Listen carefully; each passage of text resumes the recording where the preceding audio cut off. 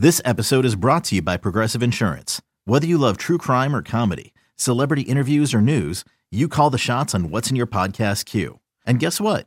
Now you can call them on your auto insurance too with the Name Your Price tool from Progressive. It works just the way it sounds. You tell Progressive how much you want to pay for car insurance, and they'll show you coverage options that fit your budget. Get your quote today at Progressive.com to join the over 28 million drivers who trust Progressive. Progressive Casualty Insurance Company and Affiliates. Price and coverage match limited by state law. The Rays Radio Network proudly presents This Week in Rays Baseball. Swing and a high fly ball. Right field and deep. Geyer to the wall. Rays win! Rays win! Rays win! D-Man Toy with a 2-run walk-off home run. The Rays winning ways here at Tropicana Field continue. Coming up, we'll recap the action from this past week, take a look around Major League Baseball, and sit down for in-depth interviews with the biggest names in the game. On the lineup, he pitches. Adames launches one way up into the air into left field. This one's got a chance. Turning Benintendi, Willy Adames with his first big league hit. It's a home run against Chris Sale. Here's your host, Neil Solondz. Good afternoon. Welcome to our latest show. Today we'll chat with Ryan Stanek about opening, his bottle opener, and much more. Doug Wechter of Fox Sports Sun will join us to discuss an interesting week. We'll look at AA Montgomery with hitting coach Jamie Nelson, catch up with Brian Kenny of MLB Network, and introduce you to process and analytics coach Jonathan Ehrlichman. We continue on This Week in Rays Baseball, and our featured guest this week is the opener, Ryan Stanek. Why not open with Ryan on today's show? And obviously over the weekend, the Rays gave away your bottle opener with you on it. How cool was that for you, and what did it mean to have that kind of giveaway? It was pretty cool. It was definitely something that I definitely wouldn't have expected at all to have happened this year. But when I saw it on the schedule, I kind of laughed. And then we finally did some like meet and greet right before the season started, and I got to see it, and I just kind of laughed that it was something of mine that was given away. I thought it was weird and funny and kind of fitting, but. Beyond that, I thought the whole thing was cool. I think it's funny that it talks. It's got a little button, and Brian Kenny starts talking. I think that's pretty funny. But I definitely like that it's something that people can actually use, as opposed to some giveaways. You get things and you're like, oh, that's cool, and then you just put it away, and then like it's actually like serves a purpose. That's kind of nice. How many family and friends have requested one that you have now collected so they can either be mailed by the clubhouse guys or somebody else? Limitless. I definitely don't think I was able to even get enough. I've been asked like more about, hey man, can I get a bottle opener over the past, I don't know, whenever the promo schedule got announced. I had more people ask me to get one of those than I think have ever asked me for anything in my entire life. So I think it's pretty cool. But I made sure I had to grab some for at least my whole family and like my good friends. Yeah, at least they're taken care of, which is good. Yeah. The Brian Kenny part of this, you got to chat with him over at FanFest. I know he threw out a first pitch on Saturday. What's that been like for you? And does kind of connecting with guys like that, is it fun for you? What's your take on it? Yeah, it's fun. Brian's a good dude, and got a good chance to talk to him about a lot of things. And we did that little commercial thing. And it was cool just because like he's been one of the few people like on our side about the whole opener thing from the jump. So it's always nice to have somebody that gives you a little bit of credibility from the beginning, and then like you kind of see how everything's gone to date. So you're like, okay, like you get a little bit of credibility from him, and then what we've done on the field has kind of like helped that out too. It certainly has. You seem, though, to really enjoy the fun part of this, the promos with Brian, the one that was done before the year where you were, getting coffee at the ticket office. How important is that for people to kind of see who you are and your personality? I don't know. I think it's fun. I definitely try to have fun with it because like that's just kind of my personality. I like to just goof around and not really be too serious. I feel like if you just watch people on the field, you get a very different view on how they are as people. Like I guarantee if you watch me on the field, like that doesn't even look like me to me out there. Like I'm never serious, always messing around, like trying to do something stupid just to have fun. And on the field, it's the focus level, like for anybody, is so much higher that you're like, I don't know. It's just very, very different, and I think it's good for fans and everybody to kind of see us as people as opposed to just players. You know what I mean? Well, I think more people probably know you as much for the opener as they do for the hair. Since Hunter Wood has been up for a while with you, do you have a debate with him as to whose is better, or? My hair's better. It's better. His is longer. Longer is not always better. I'm gonna squash the debate now. Is there anyone in Major League Baseball whose hair you are jealous of at all? And if so, who? Jealous of? Or you're like, that's good. I mean, there's some dudes with good hair. I'm not gonna knock it. I'm gonna say, like, Woody's got good hair. Syndergaard's got good hair. Marisnik's got good flow. Like, obviously Charlie Blackmon. There are a lot of guys with good hair, but I mean, I'm definitely not gonna give Woody the nod in our clubhouse. If it's an NCAA bracket, you end up in the MLB final. Oh yeah, I'm definitely in the Final Four at least. How is it easier or harder to take care of because you're in Florida, but you also get the benefit of playing in a dome where it's 72 degrees all the time? It's harder. At least on the field here at home is way better because it's not blowing in your face. That becomes kind of a problem. Syndergaard started doing the ponytail side pony thing, which is kind of a smart play outside. But just being in Florida in general, it just is a frizzy mess at times just because of the humidity. But it's a process. More product or less product? What's the secret? I'm figuring that out now. I don't know. Honestly, I've been trying washing it less, using more product. I'm trying everything, seeing what I got. I got some dry shampoo that's kind of helped. Maybe people want to tweet at you or. Yeah, I mean, I'm all for good frizz tips if they got them. All right. We get back to what you've done on the field too, and obviously I think because of the opener, you've gotten more recognized, but you also have pitched very, very well. How much do you think the opener has helped you as a major league pitcher and just your comfort level generally as a big leaguer? I think it's helped. It's given me kind of some freedom, some ability to do some different things and forced me to pitch in a situation that I hadn't pitched in a long time, since I was starting. So I think that ability to be comfortable being uncomfortable a little bit, is kind of the trademark of what a reliever does. If you're not, you kind of have to be ready for everything, and if you're not, it's a problem. So I think being put into that role has helped just kind of calm down everything else around it. And the New York Times, I think, had said you were one of the guys who helped change the sport. Did you find that? How did you see that when you read about it or read the story, or what was your thought? I laughed, actually. Just because, I don't know, I've never seen myself as something like that. I remember being out of the winter meetings and doing the interview for it, and it was just like a casual thing. I didn't really know exactly what the article was going to be about. I just was told hey, you're going to meet up and he's going to ask you some questions. I was like, oh, okay, cool, no worries. And then when the article came out, I was like, oh, wow, that's a lot. It's a lot bigger than what I initially expected it to be. So I thought it was really cool, and I feel like it's a privilege to be recognized as something like that, even though I don't know if I see myself as that, but I just want to play good. That's all. That's my only focus.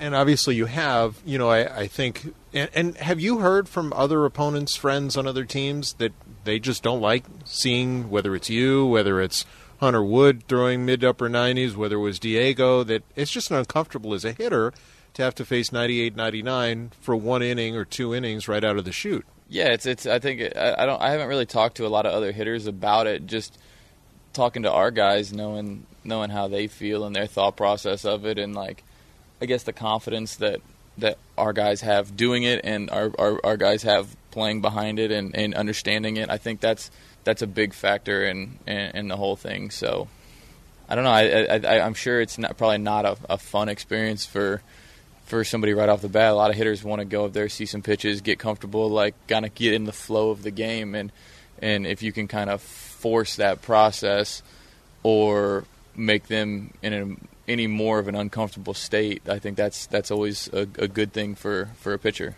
Chatting with Ryan Stanek on This Week in Race Baseball. So I guess the question is, now that you've gotten accustomed to doing this, What do you do when you're done as an opener? I mean, do you do arm exercise and then go back to the bullpen? When do you go? Because they're still your guys, and the camaraderie of bullpen is pretty important.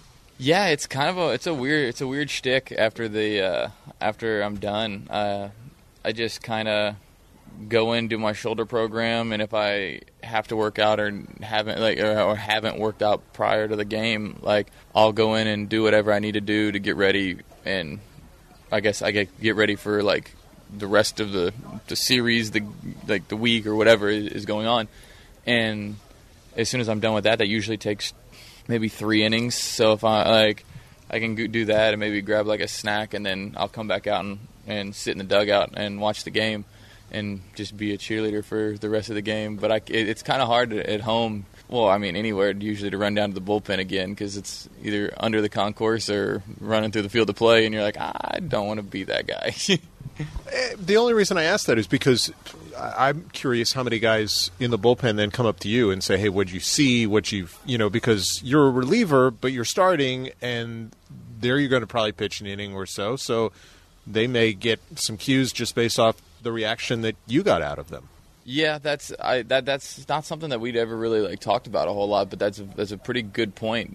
But I think a lot of it goes into, we have our scouting reports and we have our information and the numbers that back what we want to do in our game plans and everything like that. And most places you can watch the game on the TV, or I mean, you're close enough that you can see the game like as it's playing out up close. So it's kind of one of those things where if they'll have more conversation between the person sitting next to them as opposed to somebody that's already played, because most of the time the guys that have already pitched or whatever don't end up back in the dugout for the most part. Makes sense. Mike Zunino said earlier in this week, this is as much fun as I've had playing baseball. The start that this team had, how does it rank for you? Because you've been on some great college teams at Arkansas. You were part of last year's run. How does it feel for you? It's special. It's a special group of guys that we have here. I feel like it's hard to describe. It's kind of a different mentality and a different attitude and a way of looking at what we're doing, and not really taking anything anybody says about us or to us too seriously, and whatever. You just go out and handle ours and move on with our day. And everybody likes being around each other. It's incredibly important to like your teammates, and when you like every guy 1 through 40 on the roster, that's a pretty special thing to have in a big group that gets along. And the coaching staff does a really good job of kind of letting us be us and have fun, and we like the coaching staff. So it's one big unit that really enjoys being around each other, which that's hard to do. It's hard to assemble a group of people like that and enjoy everybody. You just picked 40 people on the street, from all different walks of life. It's how often are you going to find 40 that you're I like all of you, instead of you're no, those 12 guys, 5, 6 people, I'm I don't really like them. It's kind of a crazy cool thing to be a part of, and it's just fun. And the smaller unit, the bullpen chemistry, what's that like? Oh, it's a lot of fun. It's just a bunch of idiots. It's fun. We got a lot of really good people. It's a group that's been together for a while. We've had 3-4 years of playing with each other for the most part, and then coming into the year we brought in Emilio, who's a really good dude, and it is what it is. Like I said before, it's just there's a lot of good people and everybody likes each other, and you can sit there and you mess around with the whole bullpen as opposed to I guess whatever it'd be the American players hanging out with the American players and the Latino players hanging out with them, but everybody hangs out together, and I think that's a really important part. Well, hopefully that enjoyment continues all the way through this season. We appreciate some time. Thanks for opening This Week in Rays Baseball. Appreciate it, Neil. It's Ryan Stanek. We'll continue in just a moment. You're listening to the Rays Baseball Network. We continue on This Week in Rays Baseball, and time now to take a look at the week gone by, and kind of a mixed bag for the Rays. It started off great, and then it's hit a little bit of a lull the last few days. Doug Wechter of Fox Sports Sun joins us. Doug, thanks for being with us for a few minutes. Kind of a strange week in a lot of ways. Yeah, I mean, look, obviously we are still looking at our overall record and playing really well overall, but concerns coming in with the last 3 games. Obviously, the way we've lost the last couple games is a little more concerning to me, with some studs going in there in the back end of our bullpen and Boston being able to get to them. That being said, overall we're still playing well, and we still have a chance to take one from Boston before they leave and Kansas City comes in.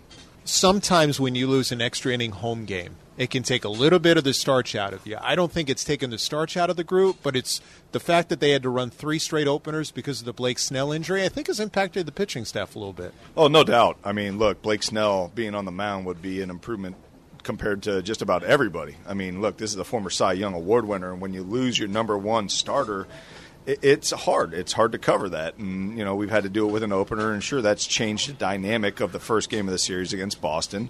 But that being said, we still fought back, and some of the things to look at if you're looking at the glass half full is the fact that our offense continues to come back and go at it and not give up, and it's really nice to see that part of it. It's a bunch of guys on this team that really have a no-quit attitude. I mean, we were down by 5 in the Saturday game, and we came back into that game to tie it, and at a certain point I thought we were going to win it. Didn't end up getting the victory, but still, these guys have a lot of fight to them. So, it's so early in the season. It's good to see the youth coming through in clutch situations we just haven't gotten the last few games, and hopefully that'll turn around. So, no question about that. I think the Rays have missed a couple guys, too. I mean, first of all, they're missing Mike Zunino, which would have given balance in the catching situation, righty-lefty, in terms of some of the matchups with the Red Sox. And then, 2, you lost Ji-Man Choi during the course of the game on Saturday with some tightness. You're still without Joey Wendell, and you couldn't activate him on Saturday because you were short on pitching. Right. You're talking about all the position players. Obviously, we already hit on the fact that, we lost Blake Snell for a little bit, and then, Joey Wendell is out, now Choi. We are dealing with some injuries, and we're dealing with some guys missing a little bit of time. The unfortunate one is, I agree with you, Zunino. I mean, if you look at his last 5 games, he's absolutely roping the ball, and that was somebody that we would have loved to have had the first couple games against Boston. He matches up well against this team with their lefties, and, unfortunately, we weren't able to have him, but he'll be back soon enough, and, it is encouraging when he does come back and when some of these guys do come back on how healthy they are and how well they're playing. The good in that is that it's for the right reason. It was for his first child, Red. Happy for him and his wife, Alyssa, with their first child. And now, once they get him back, obviously he's going to be a big part of the mix, as will Blake Snell when he comes back, too. A guy who's been a big part of the mix all the way along has been Tyler Glasnow. He will start the game today. What's impressed you the most about him? Honestly, going into spring training, we watched him together, and he didn't look sharp at all. What I love that he did going into this season is he and Kyle Snyder said, you know what, let's pick up the tempo in my delivery, let the athletic ability take over, and just let the ball fly.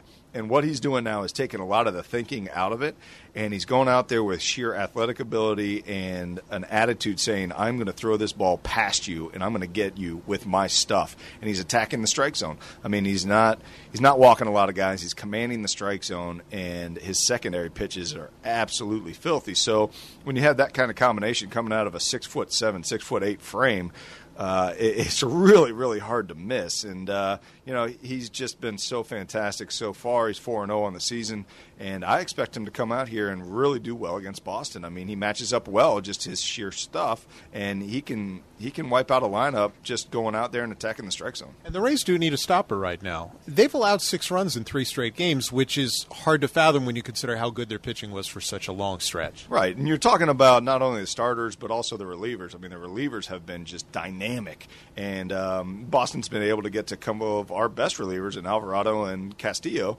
over the last couple of days, but, obviously that's not going to last. I mean, those guys, their stuff is so good, you would bet on them over any offensive player just about any time. And then you're talking about the starters. I mean, Blake going down doesn't help, but Charlie Morton, unfortunately giving up some runs early in the game, but that's Saturday, but, does a great job bouncing back. So, yeah, I mean, look, there's a little bit of a speed bump here with the entire pitching staff, but, I really subscribe to the fact that I think this staff is so good, and Kevin Cash matches up with everybody so well, he tends to put everybody in situations where they can succeed. So you think over the course of the year, it's going to work out for the Rays, and I see the staff really getting it done. And they've had to cycle through some guys. I actually was impressed by what Casey Sadler did to finish a game 2 nights ago and what Jake Faria did on Saturday night. That's the best he's looked in a long while. Yeah, Faria came in here, and Cash even said in the postgame interview, he talked about how great it was for him to come in there and get some big outs because, look, this bullpen's been taxed. I mean, they've been used a lot lately, and Jake needed to go out there and clean some innings up, and he really did a fantastic job. He was attacking the strike zone. He got some really good big league hitters out. I thought his off-speed pitches were great. I mean, his hook looked pretty good. The split finger was pretty outstanding at times. He was able to locate it, and behind that, the fastball. Obviously, you got to pitch off the fastball. So overall, I thought Faria came in, did a great job. Sadler did a great job. So you got a couple guys coming in there in tough situations, going against a really tough team, getting the job done. Yeah, I think that the piece of this that, look, nobody thought that Boston was a 6-13 team coming in. They've shown that they're not an 8-13 team either. They're a lot better than their record. I think it was only a matter of time. I think everybody kind of had that feeling like, oh, man, well, I just hope they don't start clicking when they come to Tampa. And that's unfortunately looking like they are. I mean, we saw them over the last 10 games, well, now 11 games. They've been 6-5, so they're playing over 500 baseball, right? So they had a really bad first 10 games, but since then they've started to turn the corner a little bit, and now we're starting to see Boston what we expect from them. I mean, a lot of offense, some pretty good pitching, and you only expect them to continue to get better and better with all the talent they have. So hopefully we can take one and see how we match up with them for the rest of the season. Yeah, they led baseball in runs scored last year. They scored 6 in each of the first 2 games. You figure their offense is going to be tough to deal with. Right. I mean, look, you go out there against a team like this, you're a pitcher, you're not expecting to necessarily shut anybody out.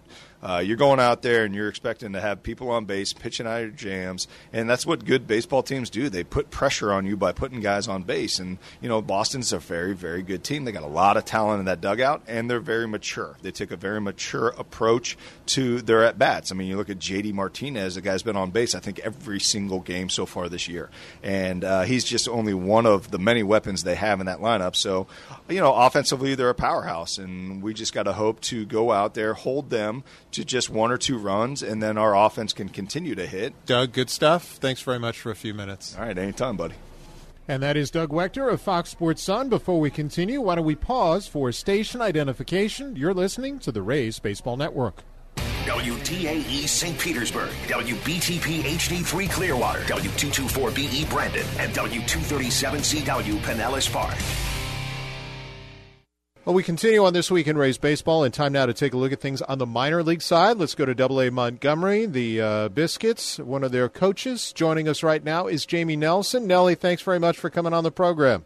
You got it, Neil. My pleasure. Hope you're doing well. We are. Obviously, things going fairly well here at the big league level. I know you guys are one of the teams in the Rays system that's off to a pretty good start, and you've got some talented prospects that I want to touch on from a position player standpoint. I know you worked with Nate Lowe last year as he ascended from high A to AAA. Now you've got his younger brother, Josh. What has he been like? How are the two different from one another? Well, Nate was just a little more mature, obviously, as a person and a player, being that he went to college. But his younger brother, Josh, is very mature. I mean, he's learning on the fly. Last year, I wouldn't say was a very productive year for him. So now he's gone from there to the men's league in AA, and he's getting overdosed with off speed. But he got off to a really good start, which helped him build a little confidence. But character-wise, he never gets too high and he never gets too low from what I've seen so far. But fortunately for us, we haven't seen him or a reason to be too low. He's been, and no pun intended, but he's been really good. How talented is this kid? I mean, obviously first round pick, and he's still kind of learning himself. Well, he's a 5-tool guy. He can hit. He can hit with power. He's got a cannon, and he can run. I mean, that's where he and Nate really differ. But Josh can run. He can really run, and he's exciting to watch. It's been fun to work with, and I have to be a little more patient with him because of his youth and inexperience. And he's not the only young, talented outfielder in the group. Jesus Sanchez kind of got a taste of AA last year. I saw him in big league camp, and boy, he looked a lot stronger physically. How has it played out so far? Excuse me. Well, he's had ups and downs.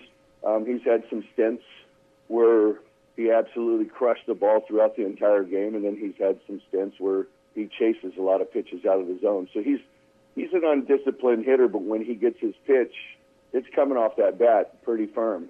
And he just needs to learn a little more plate discipline and learning how to get his pitch prior to 2 strikes especially. And he impacts the ball, Neil. He really impacts the ball when he gets his pitch. You know, you touched on Josh Lowe, who obviously you said can run. You've got one of the faster guys in the system in Lucius Fox as shortstop, a switch hitter too. Where has he grown? I know he had a pretty good Arizona Fall League. Yes, he got off to a good start here. And then it's funny about hitting. Sometimes all you do is go to sleep, and the next day you wake up and that feel is gone. And right now he is battling and grinding it out to get that feel back. And through this process, he's been a little bit undisciplined as well. We just met an American League team, and the difference is National League teams throw more fastballs. So Foxy's getting a whole lot of off-speed that he's never encountered before. And the team that we just were up against, the Angels organization, they have everybody in their organization, or at least in their pitching staff, had a tremendous changeup. And he was vulnerable to it, but he's grinding it out. He'll be fine. He's a super talent, like you said. I look forward to seeing him grind this out and get back to where he was at the beginning of the season. 2 of the last 3 first-round picks for the Rays are in Montgomery right now, and one of them is Brendan McKay. I know he's done very well on the mound. How have his at-bats been so far? Well, he started off good as well. And, again, these guys that come from A-ball to Double-A are starting to find out not only how much off-speed they're encountering, but how good these guys throw it, and they put it in the strike zone or just a little bit below. And he's been vulnerable to off-speed lately. But the first 2 teams that we played were predominantly fastball organizations. They were both National League teams. And he did well. He's learning how to use the whole field. But he's grinding it out right now too. He and Fox are in the same spot right now where they haven't encountered this kind of off speed before, so they're struggling a bit. But it's been a short little stint. It was just 5 games, and my gut feeling is both of them will figure it out and keep grinding at it. They'll get it done. Tristan Gray is a kid who has played a number of different positions. We know he's got a lot of power. They got him from the Pirates in the Corey Dickerson trade. What has impressed you about him? Well, he's got some sneaky pop. He doesn't overswing. He's impacted the ball as well. He's one of our few college guys that is a little easier to work with because he understands more what I'm talking about and how to hunt pitches and how to get his pitch. But at the beginning of the season, he was vulnerable to the pitch down below the zone as well. But he's got quick hands, and he's got some sneaky pop, Neil. I mean, to all fields, really. Dalton Kelly, you had last year. I know he was bothered by a hand injury, and the year before that, he was awesome. So is he starting to kind of return to that form of 2017? He's getting there. I hate to sound like a broken record, but when he gets his pitch and he stays disciplined, he impacts the ball as well. Like I said, we just were vulnerable almost as a club to changeups below the zone. And they weren't just good or decent changeups. They were really good. Dalt, when he stays disciplined and stays within his strike zone, he impacts the ball really well. The good thing for Dalt is he had a good offseason. He was healthy. He was able to work out and get strong. So there's no physical elements that are affecting his mental game. And for all the talk about, some of the top prospects we mentioned kind of at the top of this segment, Nelly, you've got a couple of utility guys who I think probably are a little under the radar. Miles Mastroboni, probably more so, and Robbie Tenerowicz. What do you like about each of those 2 kids? Wow, they're grinding, scrapping ball players that just figure it out. They both don't give in at all. It's good to have Master back. He was on a little leave for a while, but both he and Robbie, they get it. They know how to play. They know what they want to do. They know how to grind it out, and they know there's going to be some downs with the ups. And both of them are what I say, when you get 2 strikes on these guys, they know how to battle. more so than our younger kids. And they've been a treat to work with. I look forward to continuing to work with them. Sounds like you got a good group there. Jamie, we really appreciate a few minutes on This Week in Rays Baseball. Continued success, and I'm sure we'll talk to you again soon. You got it, Neil, and likewise for you guys up there. It's been fun to watch. And that is Double-A hitting coach Jamie Nelson with the Montgomery Biscuits. Let's move back from the minors to the majors. The Boston Red Sox enter today 8-13. I sat down with their longtime play-by-play man Joe Castiglione and asked how surprised he was about the team's slow start. Really pretty shocked, Neil, because this is a good team with a lot of talent. They won 119 games last year. The West Coast had a lot to do with it, opening with 11 games away from home, 11 games in 11 days. And it was certainly not an ideal way to schedule. Then you come home and split a homestand with two bad teams, Toronto and Baltimore. And, of course, then go to New York and here, so it doesn't get easier. No, it doesn't. I think the biggest surprise for me is, other than, they announced that Nathan Eovaldi injury and Dustin Pedroia, but by and large, the core of this team is back and healthy, and the starting pitching has probably been, to me, from an outsider, has it been the same for you? Yeah, the starting pitching was the real problem early. David Price has come around. The Sales showed signs of coming around. Eddie Rodriguez has pitched well. And Nathan Eovaldi spun a beauty in New York. It's unfortunate now he is on the IL and may or may not need the elbow chips removed. I guess the same thing that he had here with Tampa Bay. Porcello remains a puzzle, especially with 12 walks in 11-plus innings. And that's been an issue. And, of course, Mookie Betts had a slow start. And really, as Mookie goes, so go the Red Sox.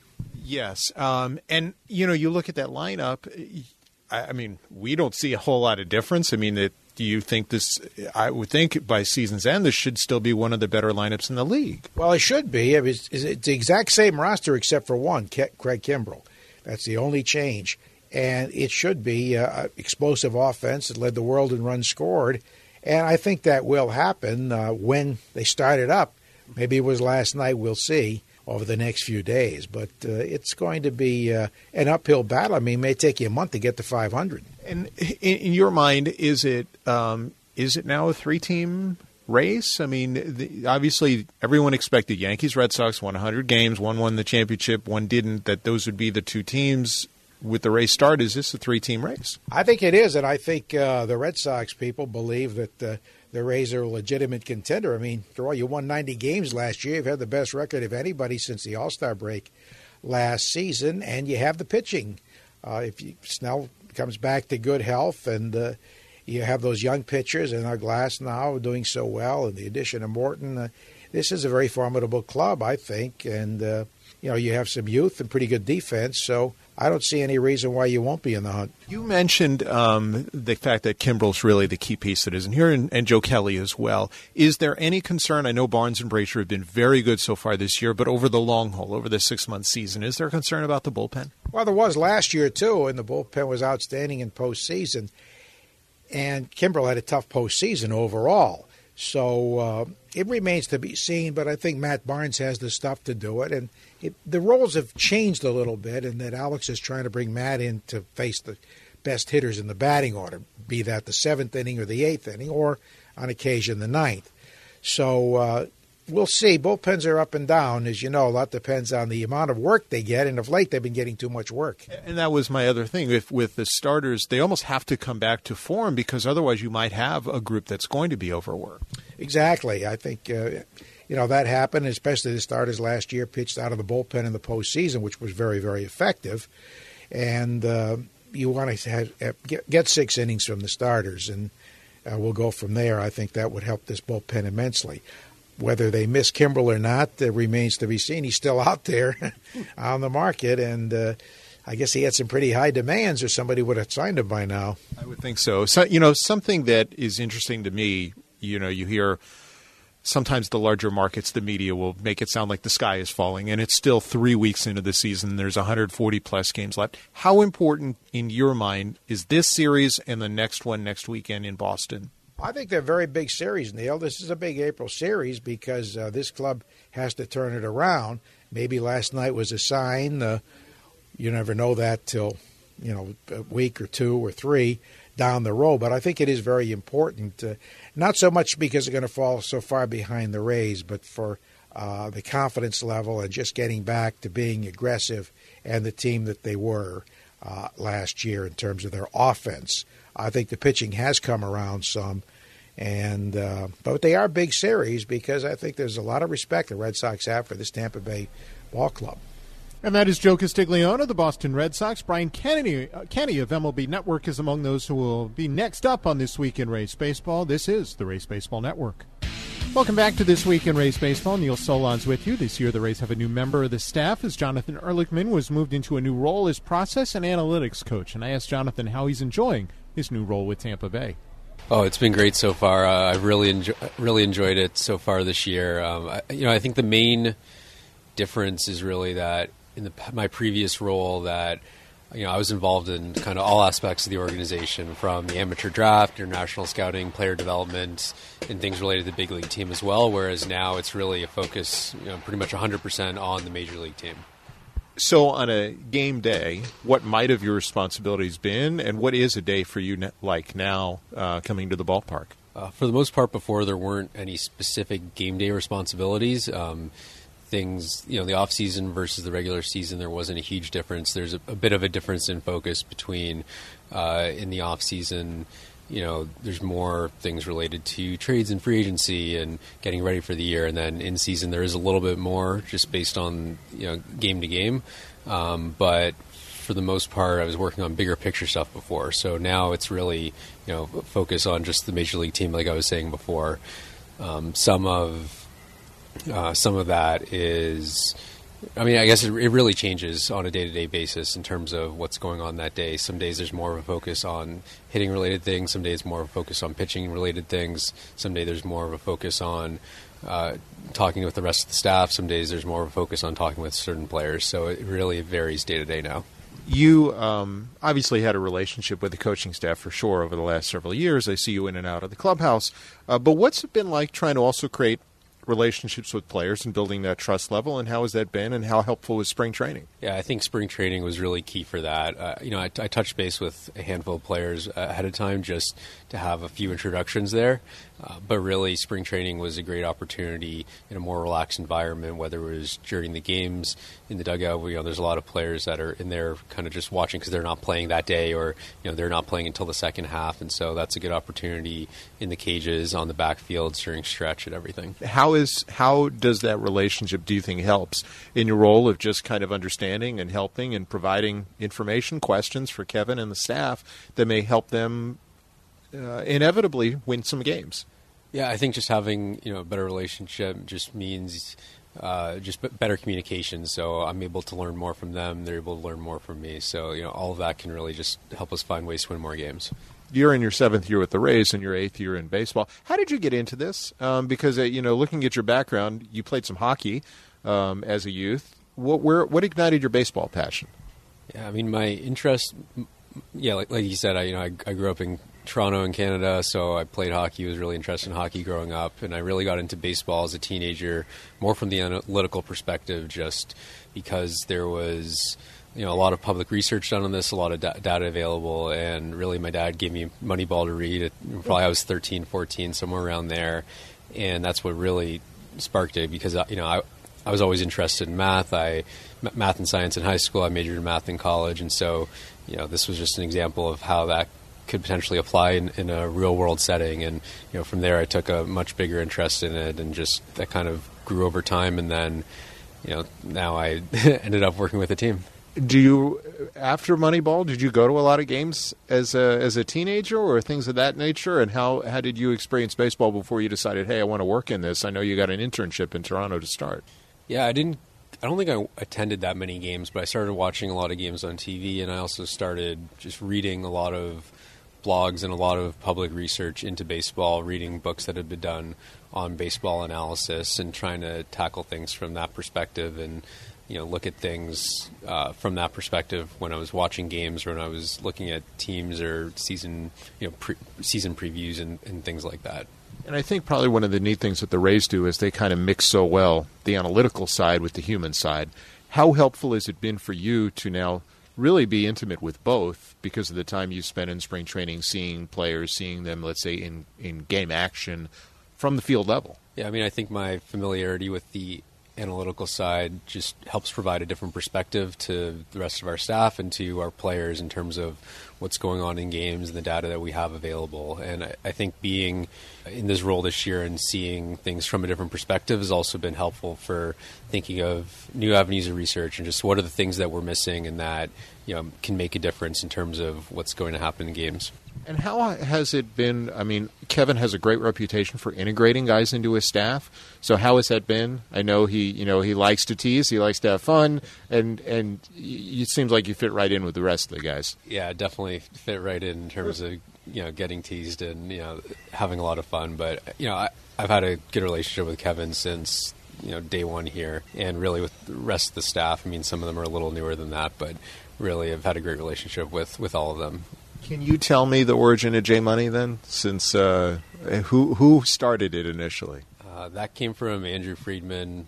My first year here as an intern, he decided he needed a nickname for me, and I think he probably went through a few iterations and eventually started calling me J Money, and it stuck. I'm not really sure where he got that name from specifically. It might have just popped into his head one day, but it became a thing.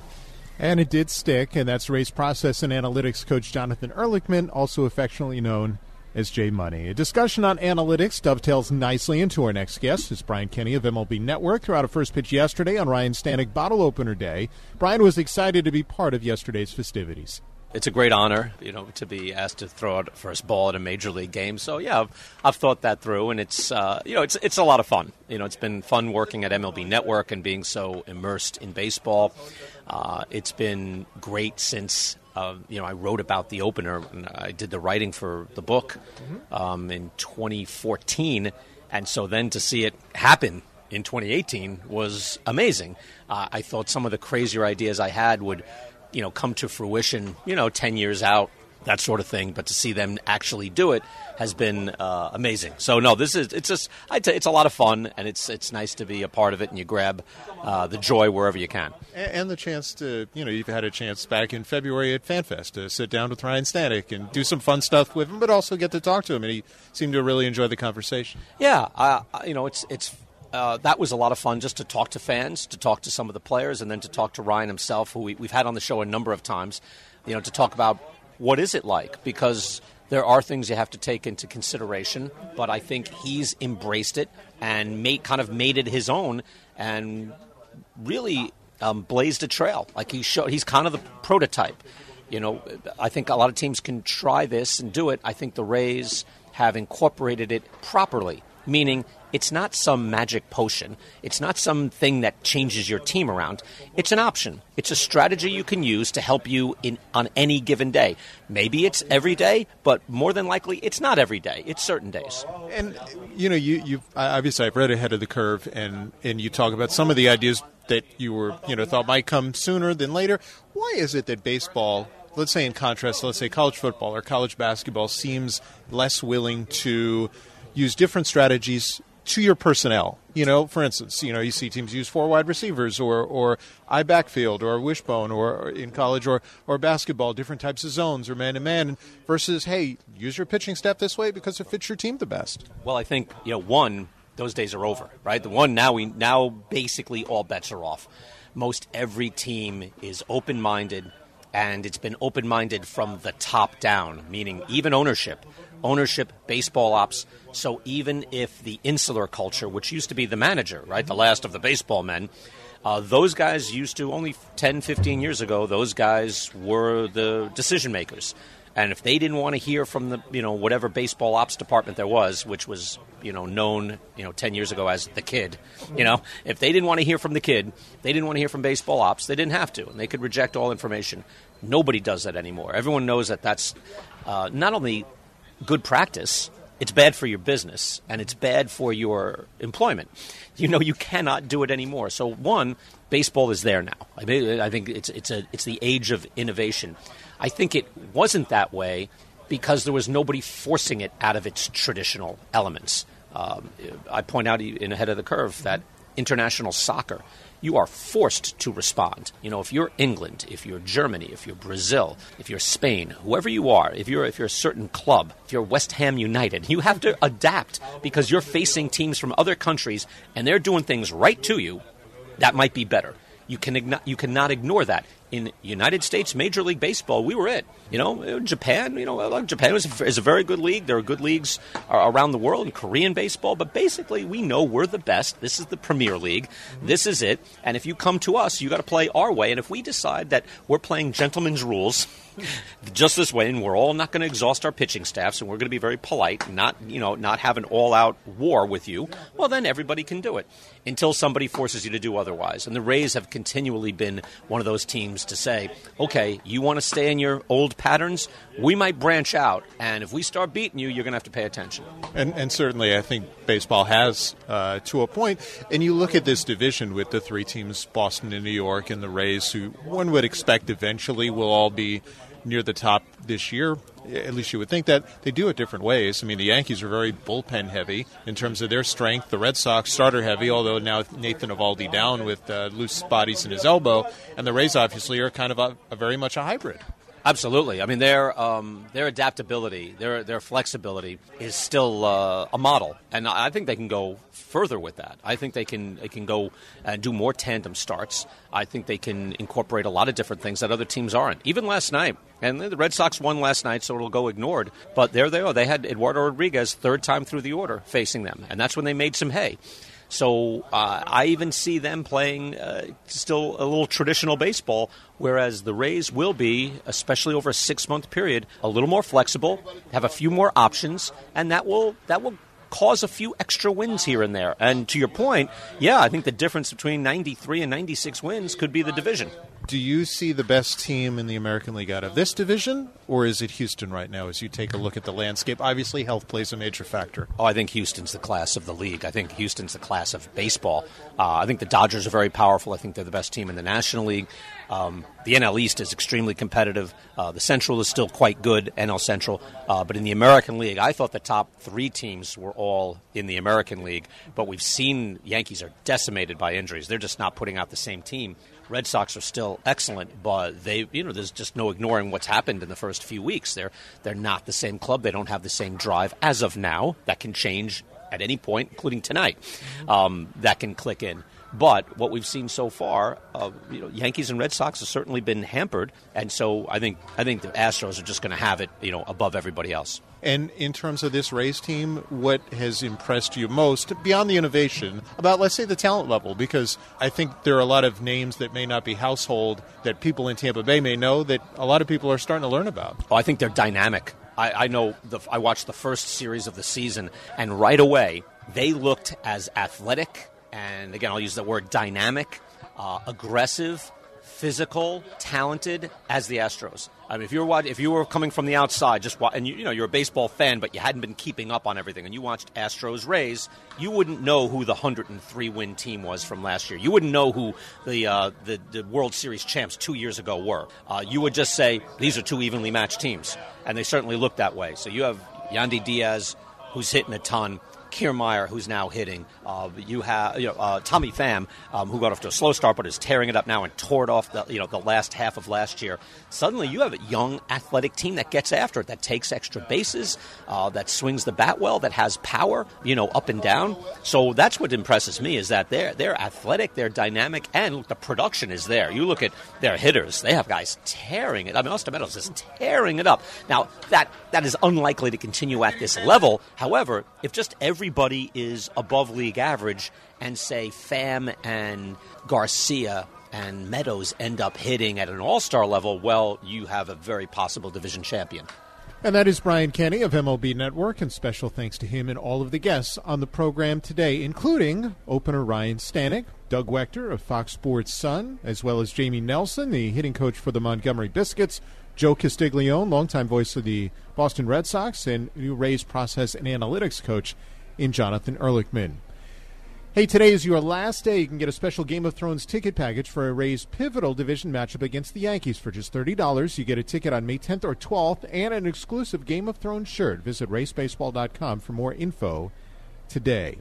If there is ever something you want to hear on the program, all you have to do is tweet me at Neil Solondz or at Rays Radio. On our show next week, you'll learn a little bit more about Jalen Beeks and the World Series ring he got for being part of the Boston Red Sox organization. That and much more. Special thanks to our producer today, Derek DeBose, and on-site, Greg Bogos as well. I'm Neil Solondz, getting set for the Rays and the Red Sox, the finale of 3. Thanks for listening. The pregame show's next on the Rays Baseball Network.